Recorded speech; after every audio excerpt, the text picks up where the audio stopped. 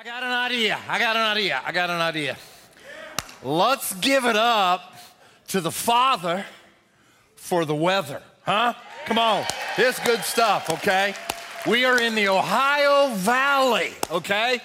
This is probably gone in a couple days, so enjoy what we got. Thanks for coming out and being with us here in worship today. We're thrilled that you're in the house of God here.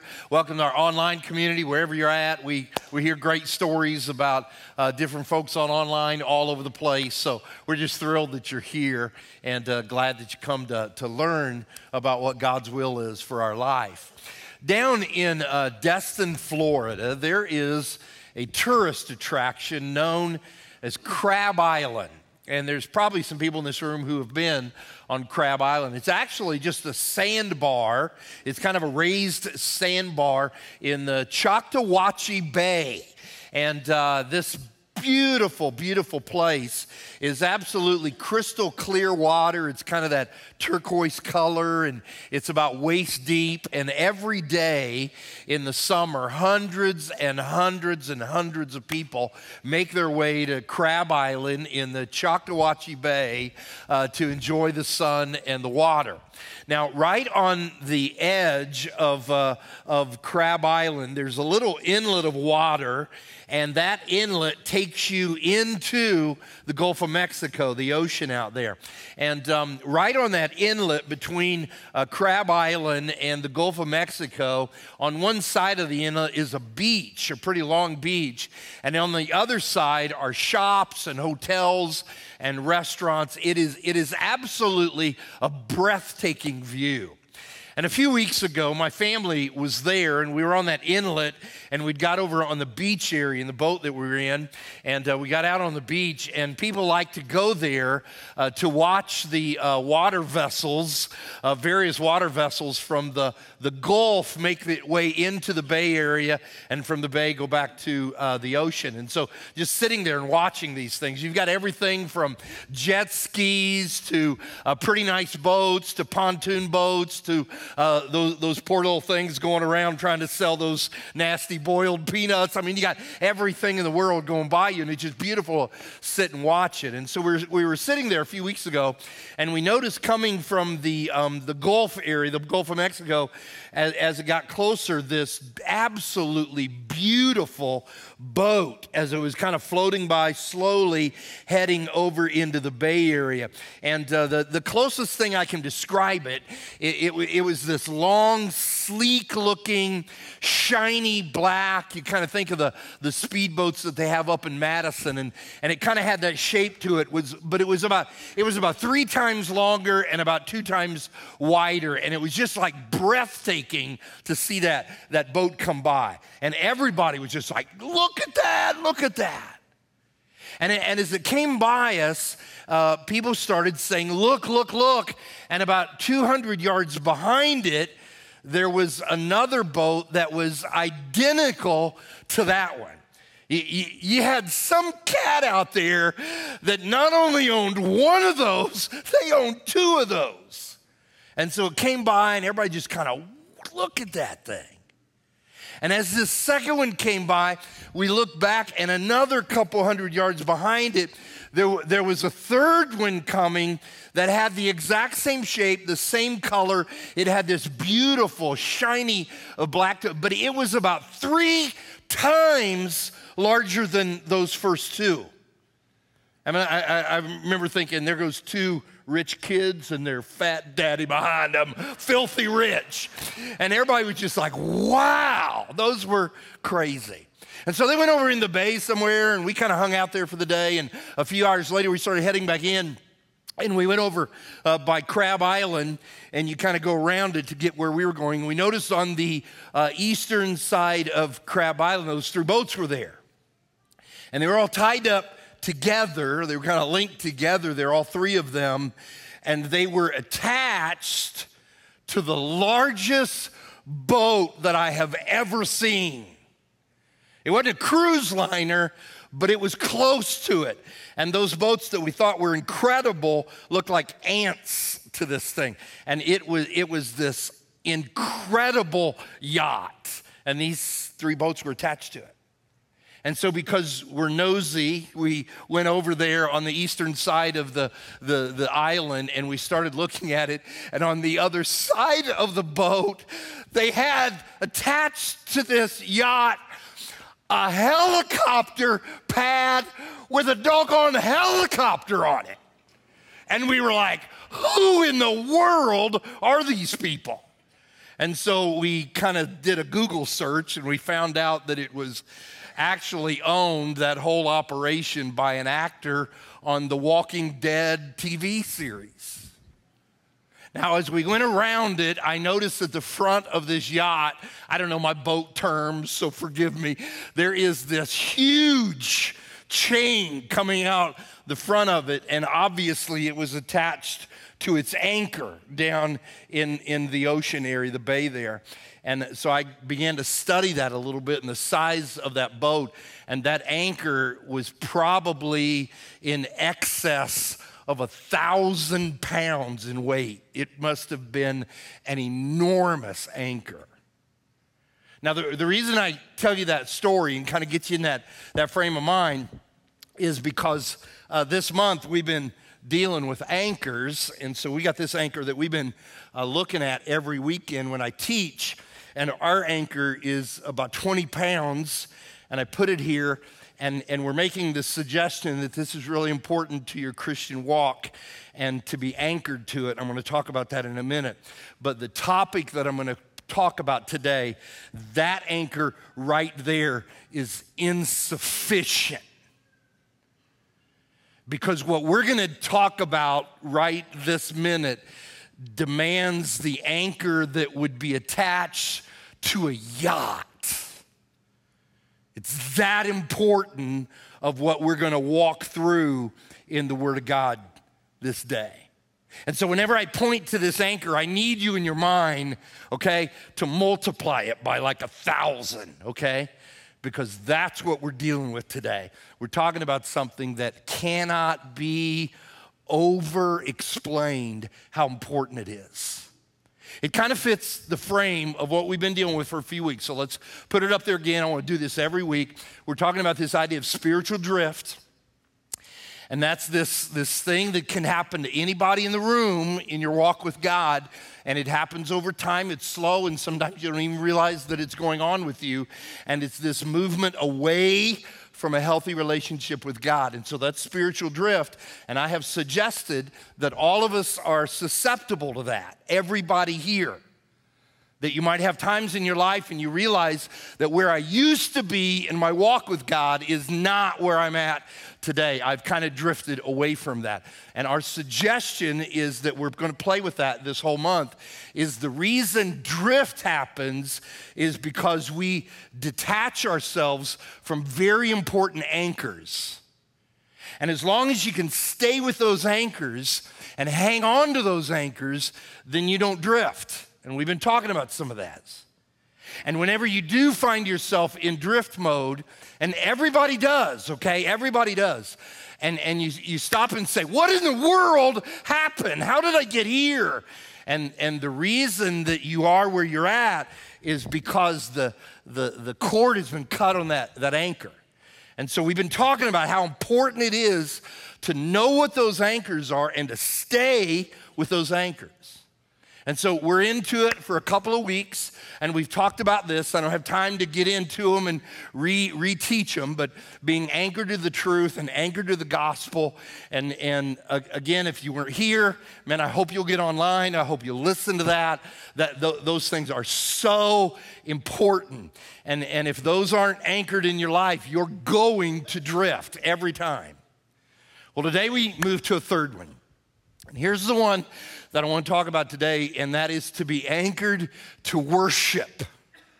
That this anchor right here, the anchor of worship, must be one that is attached in your life. And in your minds right now, I need you to think of that anchor as being on that yacht, okay? That's how big it is. Now, I want to make sure that we all know what I mean by worship. And we're going to be really kind of clear and somewhat bold about it when we talk about this on this weekend, but I want you to hear what I mean when I talk about being anchored to worship, because I'm not talking about living a life where the way you live reflects your love and worship of God.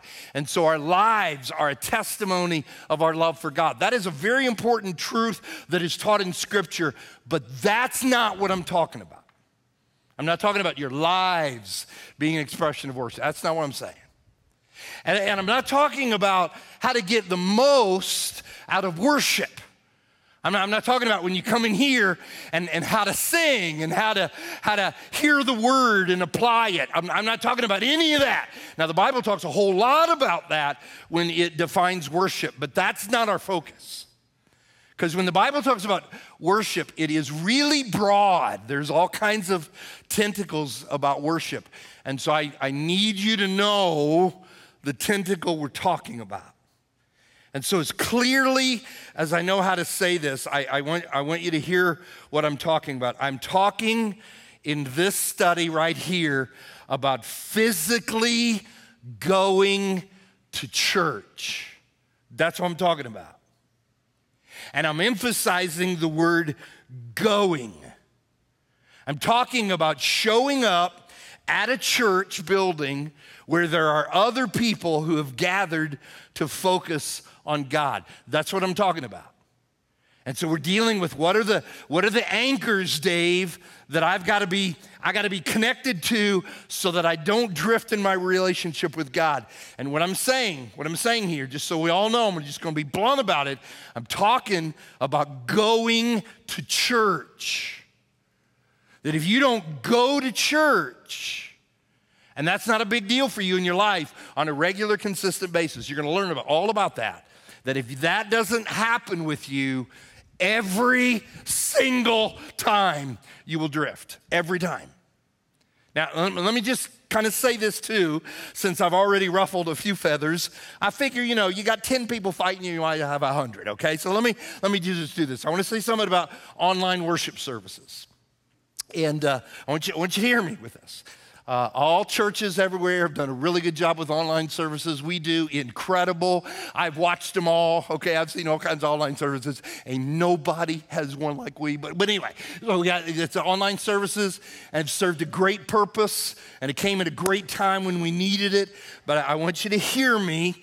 How I want you to think of online worship. And if you're online with us, okay, we're glad that you're here. We're so glad that you're here. But I want you to think of online services like this. Let me read it for you. Online worship is for Christians who can't come to church, but it ought not be a crutch for Christians who won't come to church. Somebody say amen about that, okay? And there's a huge difference between can't and won't. There's a big difference about that. And so what I'm talking about is the act and the practice of going physically to a church building with churched people. That's what I'm talking about. And here at Eastside, one of the things we try to do, and I think we put a lot of effort into it. We think about that. How can we take away every single excuse that anybody has? That's why we do Thursday night and Sunday morning. Now think about this. Weekday and weekend, nighttime and morning. If you want to be in church, almost everybody can make that happen, okay? And so there's a difference between I can't be there and I won't be there. There's a big difference about that. And I'm a little nervous what I'm going to get into because I can feel the tension right here, okay? And I know there are going to be people who misunderstand that. They're going to misinterpret what I'm going to say. I know that's going to happen. I can read the emails right now. Here we go. He just wants more people here. He just wants more numbers, okay? I can hear y'all think of that. That could not be any further from the truth. I don't even know how to be more wrong about that if that's your understanding. If you know my heart, you know that my motive is that you would learn with me that God has designed the physical act of going to church as a central anchor. It is a gift to us. It is a central anchor that keeps us grounded to Him. And God has provided that gift. And that's my heart, that people would hear that. And to dismiss that and to not be a part of that. My interest is not at all to make anybody feel guilty about that at all.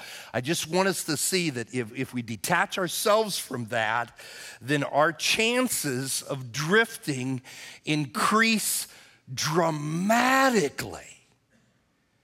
And I have people share that with me from time to time. Dave, this is going on in my life, man. I'm not going to be in church for, 6 months. You're going to see me for about a year. And I look at them and I say, I promise you, you will drift. Oh, no, I won't. Yes, you will. Because God designed it this way.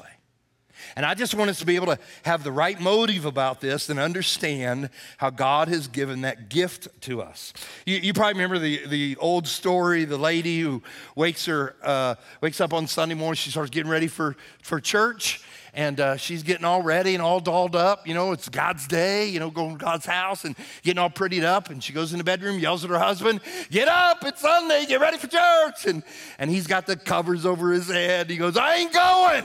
And she goes, yes, you're going. You're going to go. Get up. Time to go. He goes, I'm not going. She goes, get up. He goes, I'm going to tell you 2 reasons why I'm not going. Number one, I don't like those people. I have never, ever liked those people. And they don't like me. They look at me bad. I talk to them. They walk away. I am not going. She goes, I'll give you 2 reasons why you are going. God commanded it, and you're the preacher. You got to go, okay? So you take this idea of why would I show up at church? Why would I do that? So let's talk about it. Let's just be bold, okay? We talk about some edgy things here at Eastside from time to time, so let's just go ahead and be bold about it, and let me say it, okay? Let me just throw it out there. Let's put it up here and play with it. Is it a sin to skip church? Let's don't beat around the bush about that anymore, okay? Let's just ask it. And let's play with that. Is it a sin to skip church? Now, I want you to make sure you understand. I want to narrow this down so I'm not talking about people who can't be here. That's not what I'm talking about. I'm not talking about people who have health issues. I'm not talking about people that, man, I got to work. I'm not talking about people, man, we got a trip this weekend. I'm not talking about any of those things. I'm talking about Christians who won't. Who say there's something that I want to be involved in instead of church, and I'm just not going to be there. I'm not going to make that. And so the question is, when that happens on a regular basis, please hear me, is that a sin? And so you might wonder that at times, and somebody might ask you that, and I've heard that question asked 1,000 times, and every time I hear the answer is wrong. I'm going to give you the answer. Is it a sin to skip church in the way that I described? Here is the answer. Absolutely yes, it's a sin. And I'm going to prove it to you in the Bible.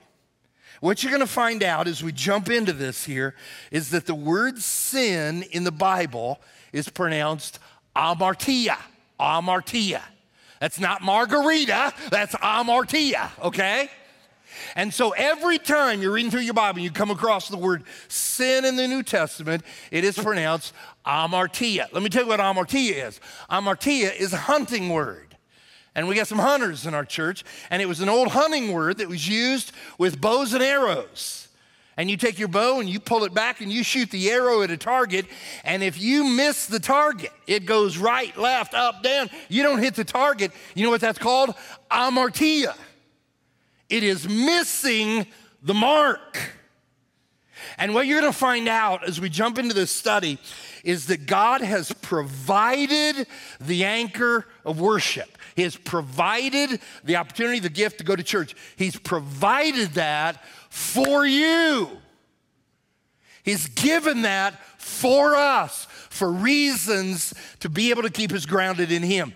And so not to participate with that, watch this. If I don't, catch this, don't miss it, I have miss the mark.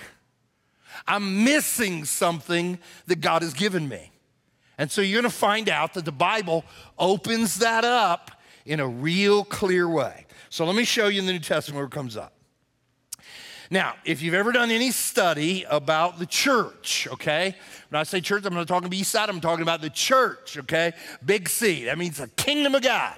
You know that it all started in the city of Jerusalem. It happened, we're just gonna summarize the year here. We're gonna say 30 AD, okay? Right around there, 2-3 years different. We're gonna say 30 AD, that's when it started. It all happened in Jerusalem. And there were on day one, anybody know? 3,000 of them. So the very first time we have Christians in a church is in the city of Jerusalem, year 30, 3,000 of them. And the good thing for us is that we have in our Bible, we have a description, very detailed, about what they did, about the things that the very first Christians did. And the reason I think God gave them there is so that you and I can look at them and say, okay, that's how it was in the beginning, and that's what we ought to be doing now. That was important. And so the book of Acts just unfolds for us. Here's the things they did in 30 AD. These things were important to them. Now, there's all kinds of them. It's not our purpose today to look at them. Just let me throw a few of them at you. Check this one out. In the book of Acts, chapter 2, important to see chapter 2, verse 42, it says this, they, who's they? The 3,000, okay? The front runners of the church, first Christians, they devoted themselves to the apostles' teaching. Let me tell you what that is. That's sermons. That's teaching the word of God. They were devoted to it. So what you're doing this minute by listening to the teaching of the word of God is God designed it that that's what Christians do. And they were devoted to it. They didn't do it if they felt like it. They didn't do it, hey, got a little extra time. They were committed to this. Look what they did in verse 45. Watch this. Selling their possessions and goods, they gave to anyone as he had need. Aquila showed you that we had 86 people who joined our family last week. So we're getting to be a bigger and bigger family, a lot of different family. Listen, we take care of each other. We just take care of each other.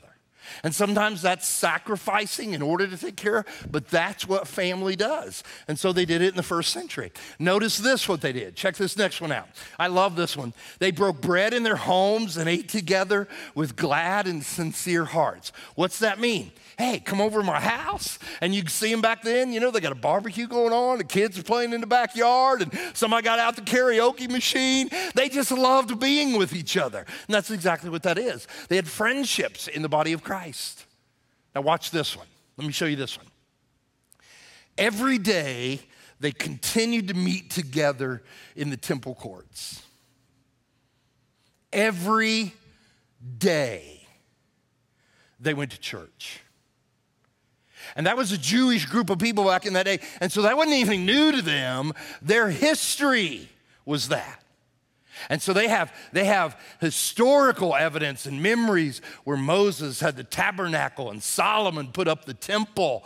And the people of God always went to a physical location to be together to concentrate on their Father. And now that Christianity begins in 30 AD, that was a normal thing for them. We're going to get together at God's house and we're going to worship him. And they did it every day. Now watch, that's 30 AD. Here's why this is so important. Because now let's historical study this and let's advance about another 30 years. Another 30, 40 years. Let's just say we're gonna go from 30, we know what's happened in 30, let's go to 65, okay? 35 years later. And there's this guy that writes this letter. We have evidence to believe that it was Paul, the Apostle Paul. That's who we think, we're pretty sure it was him. And he wrote it to a big group of Christians who were Jewish Christians. And he wrote to this group of people in 65 AD. Any math students here? How old was the church? 35 years, okay? So for 3 decades, they've been going, growing, expanding. So now 65, the Apostle Paul writes these Christians because he heard about a problem. And he want to talk about that problem. And the problem comes up in the book of Hebrews, the letter that he wrote, and look what he wrote. Check this out. Let us not give up meeting together as some are in the habit of doing. Some people have started detaching themselves from the anchor. So 35 years later, we start to see the issue that I'm talking about this weekend here at Eastside.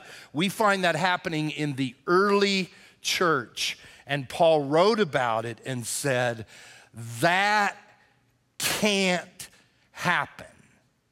That cannot happen. Now remember, I don't think we're talking about Christians who can't go to church. We're talking about Christians who won't. Christians who say, there are reasons why it's not the normal thing for me. Man, that's just not what I normally do. That's not a big deal for me anymore. Once in a while I'll show up. I got all kinds of reasons, but it's just not my habit. It's not my normal custom. And Paul wrote about that and said, that is an issue. Now watch this. Verse 25 says that. I want you to see what verse 26 says. Check it out. If we deliberately keep on, somebody say it, amartia. There is a connection between the 25th verse that presents the problem and the 26th verse that calls it for what it is. Is it a sin to skip church? Absolutely it is. And the reason that it's in sin terminology is what God is saying is that if that's not the regular practice of your life, watch this, you are missing something.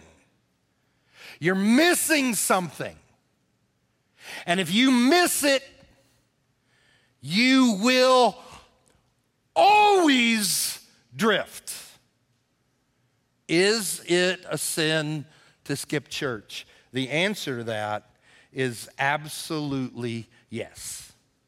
And so why should I come to church, okay? Should I come because it's a sin? I don't want to be sin. I don't want to be amartia. Is that why I should come? I think there are motivations that Scripture gives us to be in the house of God. When I was a young preacher, I think I'd been preaching maybe, 3, 4, 5 years. And I had some buddies of mine, and we were just awful, okay? We were terrible preachers. You think I'm bad now? Jesus, I have made some improvements. So back in those days, we heard about a preacher's convention, and so we said, let's go to it. And so we showed up in this town called Champaign, Illinois. It's where the University of Illinois is, and they had a state preacher's convention. And I've told you bits and pieces about that convention because it really was a marked time in my life. And one of the things that happened there is that they got us all together. It must have been 200 of us, okay? 200-300 preachers in there, which smelled like a bunch of cow manure. You get them all together, and they stink, but they can do some good. So all these preachers are all over, and they opened it up by saying, around your table, we want you to tell the funniest things ever happened in all your church ministry. Well, we were brand new. We didn't have any examples, and so we're listening to these guys tell these stories, and the guy at my table won the award. And his story was, he goes, now, fellas, I wasn't there. I was just a little kid, and I went to church with my mom that weekend, and they had a baptism in this little country church. Anybody ever grow up in a little country church back in those days? And they were using this one room. And he said the baptistry, I've actually seen this before in those little country church, was right in the floor of the stage. They'd pull a board up, and the baptistry is right there. I mean, ours is up there, okay? Ours is up there closer to heaven, where it ought to be. And theirs was right here. And so when they had a baptism, what happened that day, this kid's telling the story, he says, I'm out there watching it, is they just tell people to, just kind of, hang in there. We're going to play some music and stuff. And so, Thelma's over on the organ getting things going. And they took this curtain, they pulled it around, and the preacher doing the baptism, the guy getting baptized are behind the curtain, changing into their baptism clothes. And so this kid says, I'm out there watching with my mom. We're just kind of waiting, Thelma's playing around. And apparently behind the curtain, the preacher was down to his birthday suit. He's about ready to grab his robe. And the guy getting baptized was down to one last sock. And when he went to get it, he lost his balance and grabbed the curtain. Bam! The curtain was down. And he said, there's the preacher in his birthday suit in front of the church. And he had a great line, I still remember. He goes, it's the only time in all my life I ever saw a preacher dismiss an audience and nobody left, okay? Nobody left. And he said he looked at his mom and he said, I'm never missing another week in church ever again. Why do you come? Why are you here? And if this is not your regular thing that you're attached to that anchor, if you're not, why would you do that? What is the motivation for you to be here? Why are you here so that you don't miss out on it? I'll tell you, for me, and I know for a lot of people, because I know some of y'all out there good, you're here because you love walking in this place, don't you? You love being here. We probably all have places that we love to go, and for me, man, this is just one of them. I just love to be here. I see some of our staff out here, and I can tell you, our staff love to be here. We love it. One of our favorite verses, I think, for those of us in ministry is this verse right here from the psalmist. He said, I rejoiced with those who said to me, let us go to the house of the Lord. Oh, we get to go to church, man. We get to go to church. I think about it when I wake up on Thursdays. Man, I get to go to church. I can't wait to get in here and shake hands with people on weekends and get to see people that I love and people who love me. I love Christian music. Man, I love the lyrics of Christian music. Listen to the lyrics. Read them when we put them on. Look at those things. Some of that trash that we have out there in the world right now, you listen to the lyrics. Listen to Christian music, man. I love to listen to Christian music. I love communion time when the world just kind of, let's hit a pause button for a minute and just remember what he did for us. And I love teaching the word of God. If I'm not teaching, man, I love being out there and listening to somebody teach me the word of God. I just love coming to church. There's reasons why you attach yourself to that anchor. But if you're not convinced of that, I want to show you biblically. I'm going to show you some things maybe you did not know about being in this room, about waking up and saying, I am physically going to go to church, and that's going to be a priority in my life. Maybe you didn't know some of these things in the Bible, and I just want to tease you with just a few really quick. And if you hear these and say, man, it's just not my thing, then, man, you're going to drift. Let me show you some of the things the Bible tells us. That when you go to church, you are going to experience his presence. I want you to hear this. All of us know about the presence of God, okay? And we all know that God is everywhere at all times. That is called his omnipresence, O-M-N-I. Omnipresence means God is everywhere. There is also something called his inner presence. And that's when God comes up and takes up residence in your life. And you know when that happens? Biblically, that happens in the baptistry. It happens when you're baptized. Last Tuesday night, 28 people in that baptistry had the inner presence of God take up residence in their life. But there's also something called the manifest presence. The manifest presence of God is when God says, I want you to see me and know me and understand me and feel me more than you ever have. And so I'm just going to kind of explode my presence out for you to see. That is called the manifest presence of God. And on God's choice, God lets his presence out. And you know where he does it? Right here. And historically in the Bible, we have indication over and over that God makes himself known in a manifest way in a building where his people gather. Let me show you just a few places. In Exodus chapter 25, verse 8, God is talking to Moses. And look what he said. He said, have them, who? The community of God, have them make a sanctuary for me, and I will dwell among them. Right in that sanctuary. That is the manifest presence of God. Ezekiel wrote to us years later of how he actually saw it happen. Read what he said in this 43rd chapter of his prophecy. He said this: the glory of the Lord entered the temple through the gate facing east, and then the Spirit lifted me up and brought me into the inner court, and the glory of the Lord filled the temple. That is the manifest presence of God.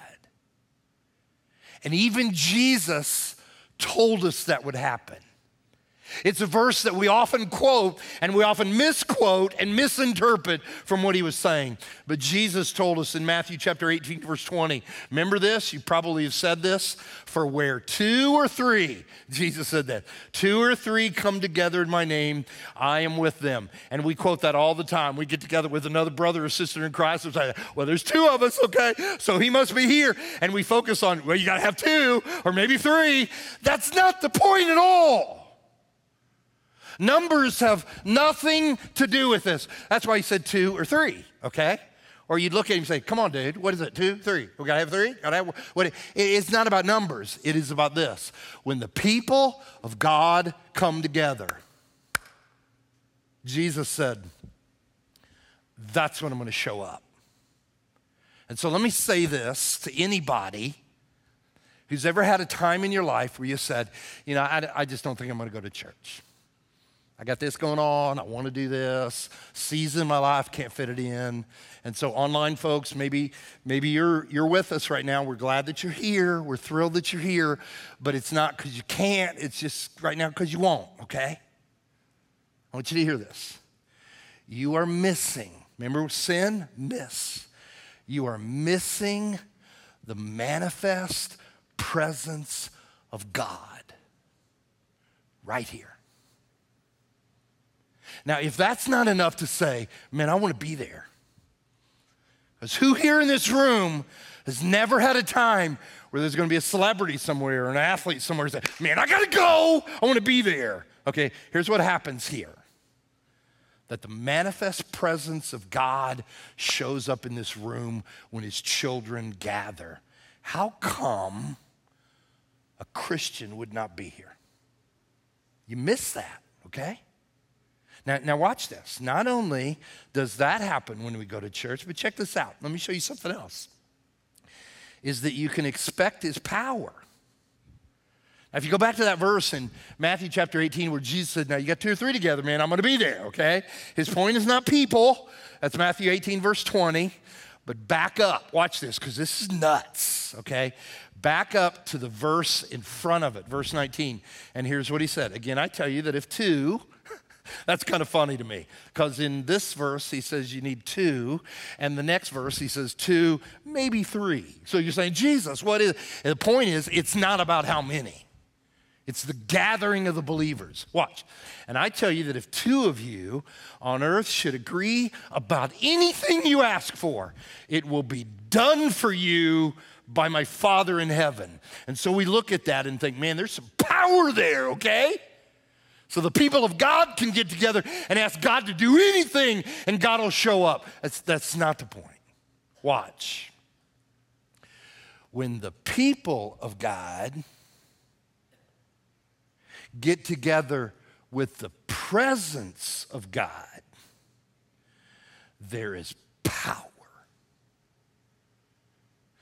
And that's why there is a power in this room in a spiritual sense. I want you to hear me. And if you're online, I please want you to hear me, okay? That when the people of God gather with the presence of God, there is a power in this place right now that is not out there. It's promised to us. And so why would I go? Because things can happen to me in this room that may not happen to me anywhere else. And that's why we hear stories of radical life change that happen in this room. And there are folks that are listening to me right now, and I see 2 or 3 of you that could call you out and say you're an example of that, where the trajectory of your life changed in this room. How'd that happen? Because the people of God joined the presence of God. And what was the result of that? The power of God. Why should I go to church? Because if you don't, you amartia that. You miss that. Now, let me throw one more to you, and we're going to be done here in a second. That's a lie. We're not going to be done in a second, but you know what I'm saying. Throw this up here. The next third reason, and that is that you can exercise your preparation. And I don't know about your mind, but I read that and thought, that don't even sound good. But let me explain it, okay? Do you remember the verse, the key verse that we looked at earlier from Hebrews 10, where Paul writes to them and said, man, I'm hearing that people are not, this isn't a regular thing for him anymore, and they're not going to church. And then he brings up the amartia thing, and you go back there. I only read part of the 25th verse on purpose so that I could read all of it at the end. So let's go to verse 25 and look at it, and you'll remember the first half. Let us not give up meeting together as some are in the habit of doing. We already looked at that. But let us encourage one another. Let's tell something that's going to build people up, what we're going to say. And all the more as you see the day approaching. What's the day? The day is the return of Jesus. The day is when we're all in heaven together with the Lord and as a family again. And what he's saying is, and I want you to hear this, in 2022, okay, that the closer we get to the day, you ought to go to church more, not less. And so when I talk about what's happening with the church in America, and that means Jeffersonville, Indiana too, the Big C, church all over, what we're finding out is that today, Christians are going to church less and less and less and less. And the Bible says you ought to be going what? More and more and more. Why? Because if you don't, you miss that. You don't know anything about the presence of God. You don't even know about the power of God. You miss all of that. And so, dude, prepare yourself for what heaven's going to be like, because this is preparation for heaven. I want you to go to sleep tonight, and I want you to be thinking of a guy that probably nobody in this room has ever met. But I can almost guess that most people in this room have been impacted by him. His first name was Chap. Some people called him Chappie.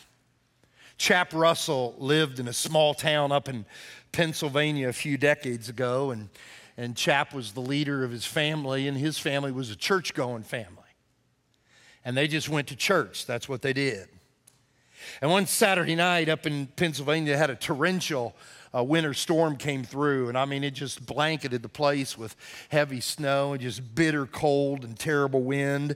And the next morning, when the kids woke up, they said, well, here it is, finally, all glory goes to the God of the Lord Jesus Christ. 1 week, we ain't got to go to church. And Chap, their dad, said, not so fast. And so they all bundled up, and they stuck him in the car, and Chap and his wife got in the front seat, and they took off on that bitter, bitter Sunday morning, a 20-minute drive to church. They made about a quarter mile from the house on an old country road. The car got stuck. It wouldn't go forward. It would go back. They tried to push it, did everything they could, and it just wasn't going to go. And so Chap told everybody to get out of the car, and they trudged back to the house in this bitter weather. And the boys were walking and saying, yes, yes, all glory to Jesus. And so they get into the house, and the boys are changing clothes because they're going to go out into the barn. And they got a big basketball court set up on the old wood floor. We're going to go play basketball today. We ain't got to go to church. And their dad, Chap, said, not so fast. And so they came down to the living room, and Chap wasn't a preacher, but he grabbed his Bible and he read a little bit of it. And he made a few comments, and Chap's wife went out in the kitchen. She got a couple crackers and some juice for communion, and they made one of Chap's daughters go over and tickle on the piano a little bit, and they sang a little bit. And then those little boys grew up. And to this day, those little boys talk about that day. One of those little boys, John, grew up to be a preacher. John Russell in the Cincinnati area, northern Kentucky area, preached in that church for years and years and years to hundreds and hundreds and hundreds and hundreds of people. And if you live anywhere around Cincinnati, Ohio, your life probably was affected by John Russell. And John had a brother named Bob. And Bob made his way to Louisville, Kentucky, and you and I don't have enough time for the rest of the week to talk about all of the impact that Southeast Christian Church has had globally because of Bob Russell. And that's not saying anything about their daughter. It's not saying anything about all the grandkids of Chap. One granddaughter among whom is a member of this church and is the model of volunteer service in this church. Ain't nobody comes close to who she is and what she does in this church. And you just sit and think about all the people on God's globe who have been impacted, and the people who are in heaven who've been impacted because one man told his family, we're going to church. See, this isn't just about you. This is about everybody around your circle and the influence and example that you are when you attach yourself to that anchor and you hold on to it in the yacht of your life. And only God knows the result of that. Let me pray. Father, I thank you as I stand up here, and I don't know how many church services I've been in, God. And quite frankly, I've probably forgotten most of them. But they're kind of like meals. I can't remember the meals I had, but they made a difference in my life. And I thank you that when all of this started with the Israelite people, that your idea of this gathering of the people and how important that would be for what you want to do in our life. And my prayer that I've prayed all week long is the same prayer that I pray right now. I pray that there are some folks who have detached from the anchor who will get that settled this weekend. Because you want them to catch something. You want something to happen in their life. And I pray that they don't miss it anymore. So thank you. Thank you so much for the fact that you love us so much that you want us to come together and talk about you. In the name of Jesus Christ, I pray. Amen and amen.